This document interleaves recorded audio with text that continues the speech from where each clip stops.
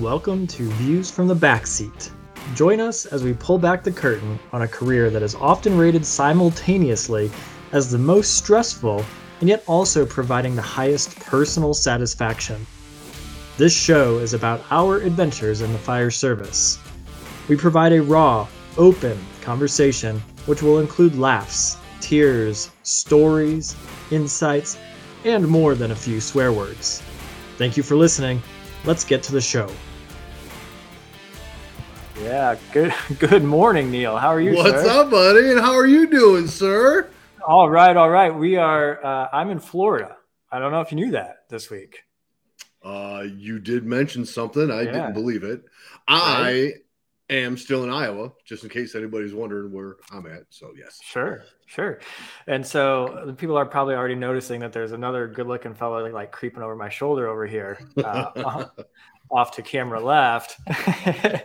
And since we're in Florida, decided that so my dad's also was a firefighter, just like your father was. And yes. He is now, since he was a firefighter in Iowa as well.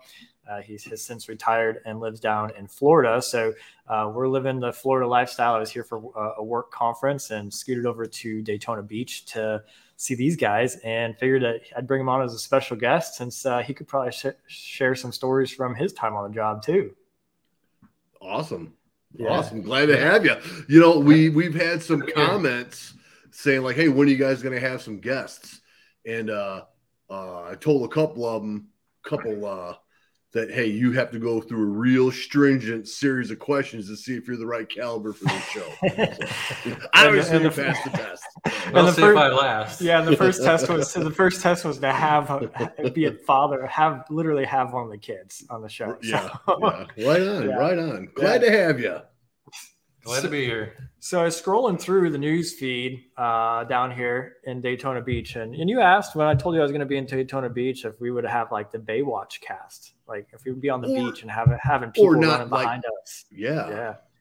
Well, I've been told Daytona Beach was in its heyday. In 1988, 1987? Probably from like the 70s and the 80s, because I remember my aunt, I don't know, went down for Daytona Beach for spring break, whatever. And I don't know if you remember, but all the guys were wearing like those half t-shirts. They were literally just like half t-shirts. Cut-off t-shirts? It was like literally a half t-shirt. And I made my aunt buy me a half t-shirt that said Daytona Beach on it. Favorite t-shirt ever. You probably still have that somewhere. I've seen your wardrobe. I'm pretty sure I lost that in one of the divorces. So yeah, probably. All right. I know I'm going to go down to Surf Style Beach Shop over on the beach here, and after this show, and I'm going to talk or find you one of those shirts. A half shirt. And a half shirt. Yep. I'm telling you. I'll buy. In fact, if I find them, I'll buy two. And we'll surprise this audience here in a couple of weeks. All right. You might not want to see my big fat belly, but I'll sport it. Trust me. What size shirt are you wearing these days? Extra I got to know. All right. But in a half shirt, it's got to be a medium then. Yeah. So the other thing, I heard that the people running up and down the beach don't look like the Baywatch folks. So we decided to keep it a little bit more quiet, contained here, but we're still enjoying our Coronas with limes, like we're on the beach. Nice. So why not? But I was just telling you before we came on, just out of happenstance, I saw a news story about a rock concert here in Daytona Beach a week ago. That I hadn't heard this story yet, but the lead singer was peeing on the fans' face, and the lead singer, I'll have you know, is a woman. So that was right. Well, okay, you didn't tell me that earlier, so that's interesting to say the least. Yeah, there's pictures of it out on the internet if you want to find about that. The band has since apologized that it probably should not have peed on a fan's face while the concert. So was the fan offended, or I think the fan hopped up. I think other people were offended for the fan hopped up on stage. No, the fan even hopped up on stage and like laid down on the stage. The fan was full willing participant of this. So yeah, you can't, but say anything people bad got about offended that, by it, so. and then the band has to Yeah. apologize. But Oh, of course. yeah, It's always those So- public apologies that are the hardest. How about some free concert tickets next time? We'll call it good. Right. Right. I'll sit you in the nosebleed seat so you don't get offended by anything else. Yeah. Right. Well, I guess things still do get wild down there in Daytona then. It has the potential. Apparently, Bike Week is still a big deal, though, right? Oh, it's huge. Yeah. Bike Week is huge. Bike weekend, same thing with the Daytona 500 weekend, isn't it? Well, Yes. They They have a lot of events here. Yeah. They have Jeep Week, Truck Week. Jeep week, okay. Yeah, we have do Bike Week twice a year, once in October and another one in the spring. Oh. Yeah. Trying to double down on it. Gee, one for the front wheel, one for the back. I wonder what kind of scenes are at Bike Week. Leave that to the imagination. Half t-shirts up and down the man. Oh yeah. Half of a half. Yeah, half of a half. So we were actually reminiscing a little bit before we went live about how you mentioned that your dad, when he was in the fire service, was riding tailboard. Mm-hmm. And so for those that don't know what riding tailboard is, that's the old pictures you see of the firefighters literally hanging onto the back of the fire truck on the back bumper going down the road. Right. And so you said you did that too when you started. Yeah, I did that when I first started. I loved it. It was great. A little You had different to hang experience. on, that's for sure. Oh, yeah. Did you put a belt on or anything, or just hold no on? belts. No belts. You wrapped your arm around the bar. see now, where my dad was, they had a rope that would hang on that top bar, and they had a rope. And I remember just standing there, and there was a buzzer that the guy in the back where the driver would hear like one hit the buzzer stop and two is go. So that's how they actually communicate, was a buzzer. I remember that. Gotcha. Yep. Yeah. Now we'd wrap our arm around the bar and there was a cover over the hose bed. You'd put that up, especially in the wintertime, so you'd at least be fairly warm back there going down to a call. Right. Yeah. It's a different ball game now. Now the truck literally won't go out of park until everybody's seated and buckled up, right? Yeah, exactly. Not far off, but your heating, your air conditioning. So yes, try to make it comfortable. There's also stories of you riding in safety. Open, so right? Yeah. We had safety's always in the top three, right? Right. Yeah, we had jump seats were open.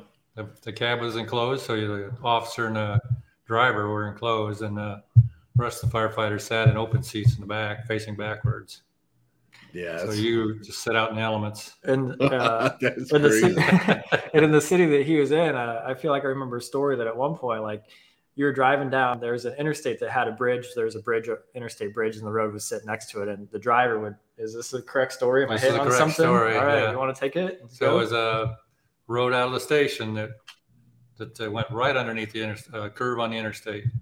And the driver, I was not in that vehicle. I was standing at the station, but I saw this happen. And the driver drove, and he saw this snowplow up on the interstate pushing snow. And as they push the snow, it just comes off the interstate. Well, he timed it so that when he went under that interstate, it hit the firefighter sitting in that back seat. They were covered in snow and drove right through it. Yeah, see those are those shenanigans right there. Yeah, that's exactly. Yeah. Nothing like that ever would have happened while we were working. I mean, right. We didn't have any raised interstates that we could do anything like that, so we just resorted to the old-fashioned bucket of water on the roof kind of trick. Yeah. But that's the beautiful part about the fire service. People look at shows like Tacoma FD and that kind of stuff, and the shenanigans are a real part of it. I mean, it transcends generations, right? And so you can laugh and share stories like that. Yeah. All the time. He said he was standing outside the firehouse. You know what that reminds me of? Standing outside of the house fire. If we switch that sentence up a little bit. Oh, you mean when you were standing outside? First. My guys always love to laugh about this one. My first day outside of academy. I mean, we hit structure fires for the first few weeks, almost every shift out of academy, and we were rocking and rolling for a while. But first day out of academy, about 3 hours in on the job, we're first in on a structure fire. My company officer, we starts going through directions and everything else. We're hopping off the rig. I step off, getting ready to go interior, and he looks over at me. He's like, "All right, Brenneman, stay right here." And the rest of the crew went inside to put the fire out and left me outside. The next truck comes in, and they all go in to start doing some work, and they all look over at me like, "Brenneman, why are you out here?" I was like, I was told to stand in the front yard. So this is where I'm standing on day one on the job. Everybody else would go walking past me going inside to put the fire out. And yeah, my first structure fire is literally left in the front yard, standing like a little puppy watching everybody do work. Oh yeah. Too funny. Oh man. Yeah. So but you had many more chances after that. So right. I mean, literally like that afternoon. I mean, we were back at it. I mean, it didn't take long, but nobody has ever let me live that down. They was there that day, which is fair, which is probably fair. Every time. Yeah. I mean, as a new guy, I had zero call in it, right? It was my officer that told me to stand there and wait. And so that's what I did. But after that, while everybody else played. Yeah, so never lived it down. So after that, everybody made sure that they invited me and like, "Hey, Brenneman, you coming in on this one? Okay, come on, let's go." Too funny. It's safe. Come on in. But we've been talking a lot about. I mean, it's November, about firefighting in the winter. I mean, because there's firefighters out there that have never fought fire in negative 10-degree weather and 4 feet of snow, and it's brutal. I mean, if we want to be honest, I mean, I remember you'd be happy to go inside and work interior because that was the only place to warm up and melt your gloves back out and that kind of stuff, right? Oh yeah, once you get wet, there's nothing you can do to stay warm. Nothing. No. I mean, icicles hanging off your helmet and everything. Covered in ice. Yeah, it's brutal. So what were some? Go ahead. I said, there's really no happy medium because then in the middle of summer, you're fighting a fire and it's miserable. So I don't think there is really any kind of happy medium. No, in Iowa, it's about a 2-week period where it might be like 50 degrees outside. That's the perfect window because you come outside, it's nice and cool. And so you're looking for that. But what else? I mean, the fire service has changed a lot since you came on board. I mean, we were talking about how you went through academy. Yep. I mean, when did you go through academy? Our academy was a month long on days. That kind of taught you the basics of, handling hose and spraying water and the tools and that. And then the probationary period for a year, and then they put you out at station with an officer for that year. And every month you'd have a topic to study, test to take. Okay. And do the performance, ladders 1 month, hose handling another, right up through the year. So you kind of learn it as you go. Did you have a good first officer out the door? Yeah, I had a great officer out the door, the patient, and learn the ins and outs. And, from the older guys have been there forever, and kind of some of their tricks of the trade as you go. Yeah, because there's a difference between what the books say to do versus what actually works, right? Yeah. Right. Yeah. And I was telling Eric too, when I started in 1980, right? And women in the fire service were not a big deal or a big thing at that point. You know what I mean? They really weren't there. And to the point that the buildings weren't even. The buildings were not designed for women. Had one restroom in them. The bunk quarters were not designed for women either. I mean, there was like a dormitory for bedrooms, 3 or 4 beds in it, wide open. So that's all changed now. Yeah, right. And I mean, and that's one of the things too, is that the fire service, as slow as it is to progress, women are still not nearly the same proportion as men in the fire service at this point, but that is changing very quickly. I mean, I come to these conferences and see many, many more women in the fire service, which is fantastic because they bring a different perspective as well, right? I mean, at this point, it's the candidate physical ability test, so everybody passes the same test. But just different lens, different perspective, different thought patterns. So that's also part of what's helping change and move the fire service in a different direction too. So yeah, it's good progress. So a question from a 6-year-old: is it scary to climb the big ladders? It can be scary. Yeah, it takes a while to kind of get used to them. Yeah, because they go way up in the air, especially the aerial ladders. But you kind of get a hang for it after a while. It's scary to start with. Yeah, I mean, it's well, if you have a healthy respect of heights, the ladders can definitely be an interesting experience. But you learn to just focus on one step at a time, and you get the job done. There's a video out there, or a picture out there. I think you might know what it might still even be on the wall of the firehouse. I don't know. Are you talking about the one where your eyes are about this big? Yeah, that's the first thing. That's the first thing that came to mind. For those that are listening at home, there's a picture on there. There's a picture on the wall of us doing high angle rope rescue, and I learned to become more have a better reaction to my respect of heights over the years. You just learn to deal with it, as Neil said and Dad said. But there's a picture out there of one of the first times of us doing a rope evolution at about 130 feet in the air. I'm laying in this rope basket, and my eyes are as big as saucers. I mean, it's like, what the hell did I just get myself into? All you see is eyes and teeth. That's it. Yeah, right. And then we've got a 4-year-old that wants to know if you've ever saved a cat out of a tree. And I know that a lot of people will say no, because there is this misnomer that firefighters save cats out of trees, because here's the running joke: you've never seen a dead cat in a tree either. They always find their way down. But I did save a guy from a bridge once. You saved a guy from a bridge once, and what were your words of wisdom to him as you're ready to save him? You know what? I think that someone with the initials JK might, last name Kirkman, might have blew that way out of proportion. I'm pretty sure. I'm pretty sure in the heat of the moment, I did not say, "Come on me nicely." I'm pretty sure that did happen. I'm gonna have to rewatch the tape, but yeah, I don't think that happened. Yeah, I told another grown man to come on you nicely as you're hanging from a rope. So and that was not at a concert. And it wasn't at a concert in Daytona Beach. So who knows what happened there? I actually did save a cat from a tree when I was in the volunteer fire department that I was on before the department I was on with you professionally, Neil.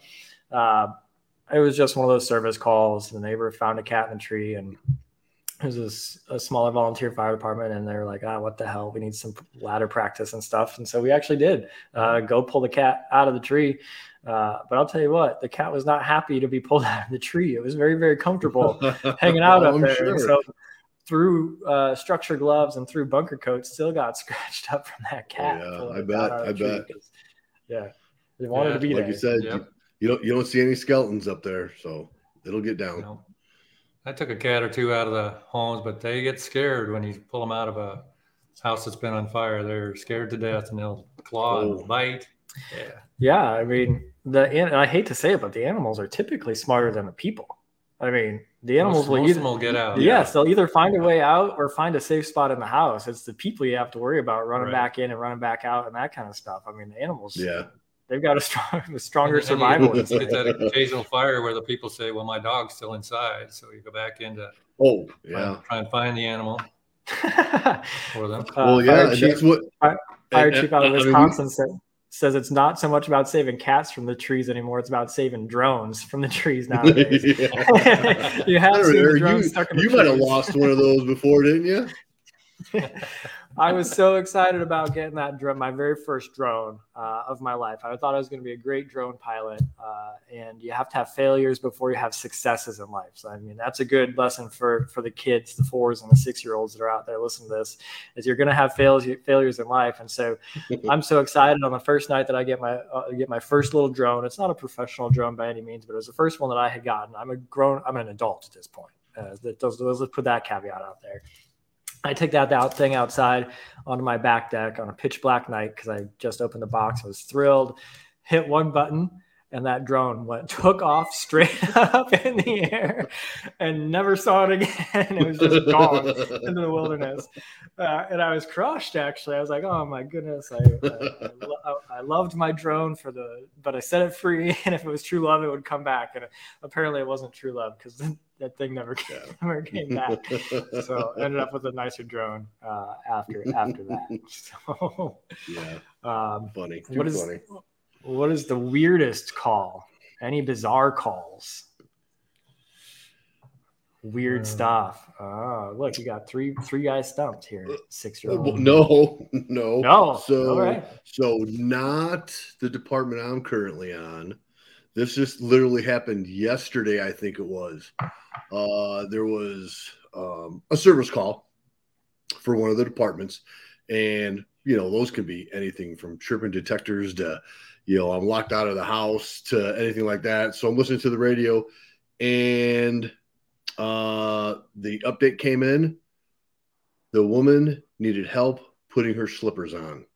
I kid you not. So she's lights and sirens all the way.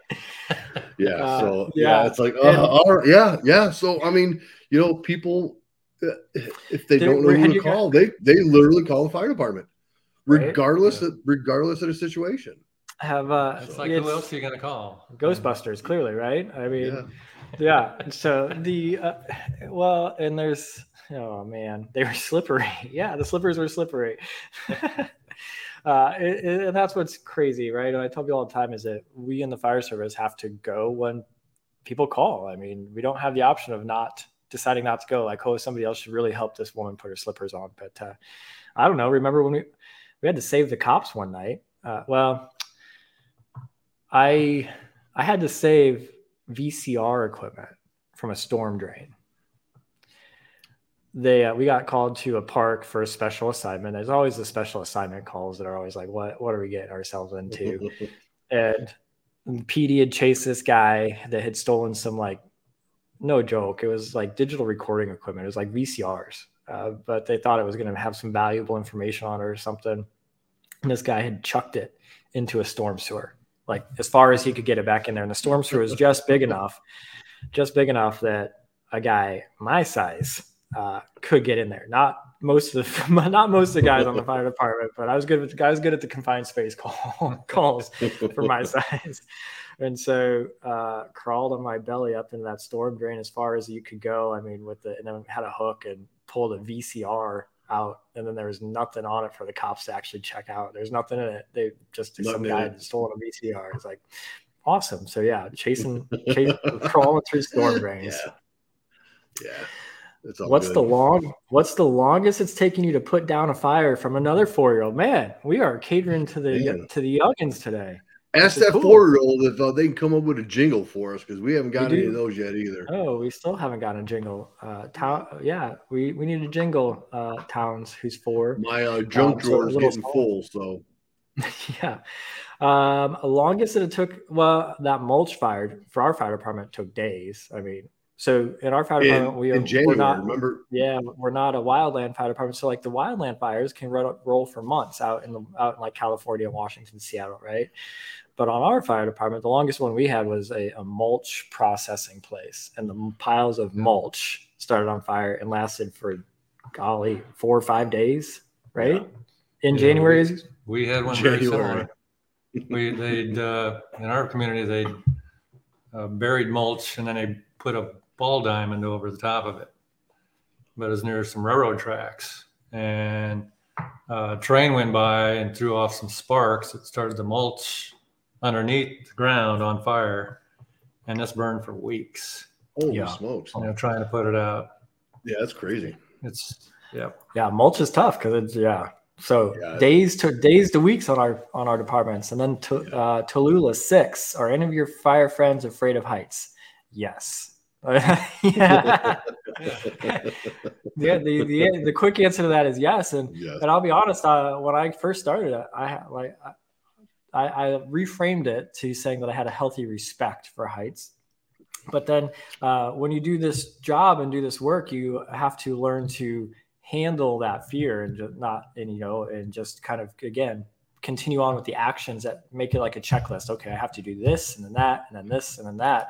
And by the time you're done going through that checklist, you realize that the event is already over, and it's okay. And so you can work through that fear in that kind of process. But yeah, the answer is that's what it's all about.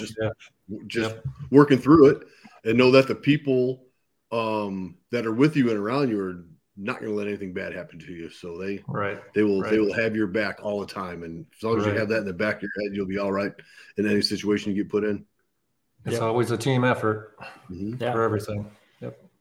Yeah. And so now you and I, Neil, we're both on our high angle rescue team. We were part of our technical rescue team. And so we would train on our ropes and stuff, because training on the ropes would give you much more confidence in the equipment and the gear and your ability. And so it comes down to most things in life that the first few times you do it, you are going to be afraid because you don't know what to expect. But if you train and practice, it does definitely get easier. So, definitely.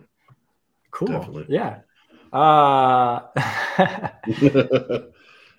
66-year-old asks if, so is that what that 6'6" means? Is that what we're doing with the numbers there? I guess that's what we're doing with the numbers. Okay. It's working. It's working for us. So the 66-year-old wants to know when you and I, when the fire department, we're not going to put the fire department out there, but if we're going to put out a calendar. Remember that one time someone thought it was a good idea to have a bachelor auction to raise some money at Rock Bottom?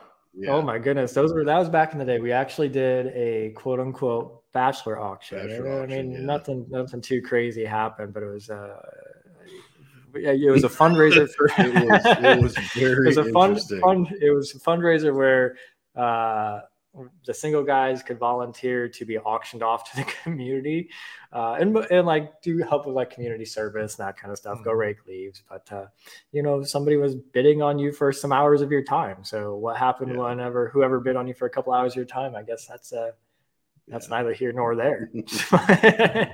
As they say, what happens after the bachelor auction stays after the bachelor auction.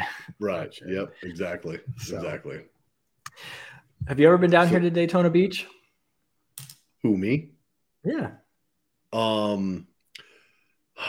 As a kid, I remember family took a road trip, and my mom had friends that lived in Fort Lauderdale. So I think Fort Lauderdale is just south of you, right?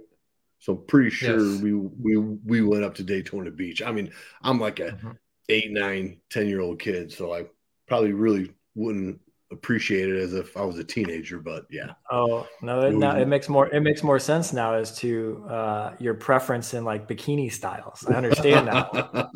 yeah. And a 24-hour straight through car ride, that was brutal. Yes. From Chicago area down to here, right? Yeah.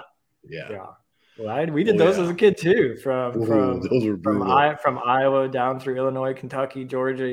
Yeah. We'd roll out in the evening. Oh, here, get this. This is also a sign of the times. So kids, don't try this at home. Earmuffs.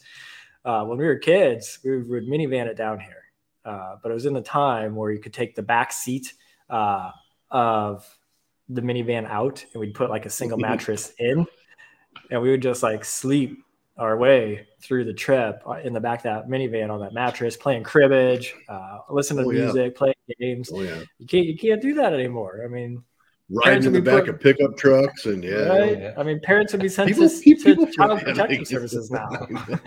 Yeah, people frown upon that stuff now. I don't know why. Yeah, I know. Even listen, he was the one that put me in the back of the minivan, and now I've been down here watching the grandkids, and the grandkids are buckled in and seatbelted in like they're going on a riding around in like an Indy car. It's like, what? We used to be rolling around on the mattress in the back seat. Yeah, I remember me and my brother and sister, when my dad would pick us up, he'd pick us up in his work van. Okay, so there's no seats in his work van. It's full of tools. So wherever you found a spot in the back with all these projectiles, and if something happened, someone would sit on a toolbox, someone would actually sit on the floor, someone would sit on a 5-gallon bucket, and it was just like, that's how it was, Right? Yeah. Yeah. God forbid we would get into an accident because because a circular saw was flying. Exactly. Yeah. Yeah. A couple of questions in as we're already moving into that 30-minute mark, which is crazy. I mean, this is crazy how fast it goes every week. And I hope people that listen along at home, I feel the same way, that this just flies by. But Neil, where would you live if not in Iowa or Chicago? Mexico. That'd be a choice. It will happen somewhere around Yeah. Cancun. Somewhere around. Oh yeah, it's gonna happen. I'm gonna buy me a condo. Working on Definitely. it. You go Definitely. down there. You go down there a couple times a year already, so you've got this Yeah. area scouted out. Oh yeah. So definitely, it'll happen. Yeah, It'll awesome, happen. Cool. And then, what do you miss most about the fire service? Since you're going to basically be our closing statement. Neil and I get to do this every week. What I miss the most? Well, I miss the guys and the camaraderie, but I also miss the fact that you get to help somebody on their worst day and make it better for them in some fashion. Yeah, it's a pretty powerful experience, right? It is. Yeah. When you help somebody out. Yeah. And I mentioned that on one of the first couple episodes is like, we are there on somebody's worst day. Yes. So, just to make that difference in someone's life or just make it a little bit better for them. Yeah, it's right. Yeah. And honestly, that's one of the reasons why we're doing this podcast, right? Is that camaraderie and brotherhood is strong and it's thick. And so Neil had this idea like, hey, why don't we just get together and shoot the breeze like we do at the firehouse, but record it and put it out on the internet, because I would imagine that there's other firefighters like you that were on the job before, or like us that are on the job now, that will definitely resonate with this message, with this concept. And it almost helps them feel like, oh, they're back connected, because as we're talking through, you can laugh along with the stories, because it's going to spawn a thought that you had or something like that. So we're actually building a little bit of a cool community where we can pull folks back together that do miss that brotherhood kind of virtually, which is pretty cool. Yep, that's very cool. Yeah, because when I first brought up the idea, I was like, all right, think of some stories to share. And he's like, oh, I mean, I started to poke and give him some cueing questions a little bit, but then as our conversation has rolled along, I can tell that like some stories and memories are coming back and that you could share and stuff like that. So that's what's pretty cool. Yeah, very nice. Yeah, so definitely. All righty, man. We've got we're going to be back next week, right? Next week it's every week. So keep posted. Make sure you spread the word of our educational podcast here, and make sure you share and like it. And where can they find us? They can find us everywhere these days. Spotify, YouTube, Apple, iTunes. Yeah. So there's no reason not to watch or listen. No excuses. None. No, and I've even heard people say they listen to us in their cars, which is cool, right? We've become that podcast that somebody just turns on the radio and Pretty cool. Pretty cool. Awesome. Well, respectful of everybody's time. Neil, brother, love you. Dad, love you. Love you, brother. It's good stuff. Thanks for listening. If you enjoyed this episode and you'd like to help support the podcast, make sure you post about it on social media. Subscribe, and it would be awesome if you'd leave us a rating and a review. To catch all the latest from us, you can follow us on Facebook at Views from the Back Seat. Thanks again, and we'll see you next time.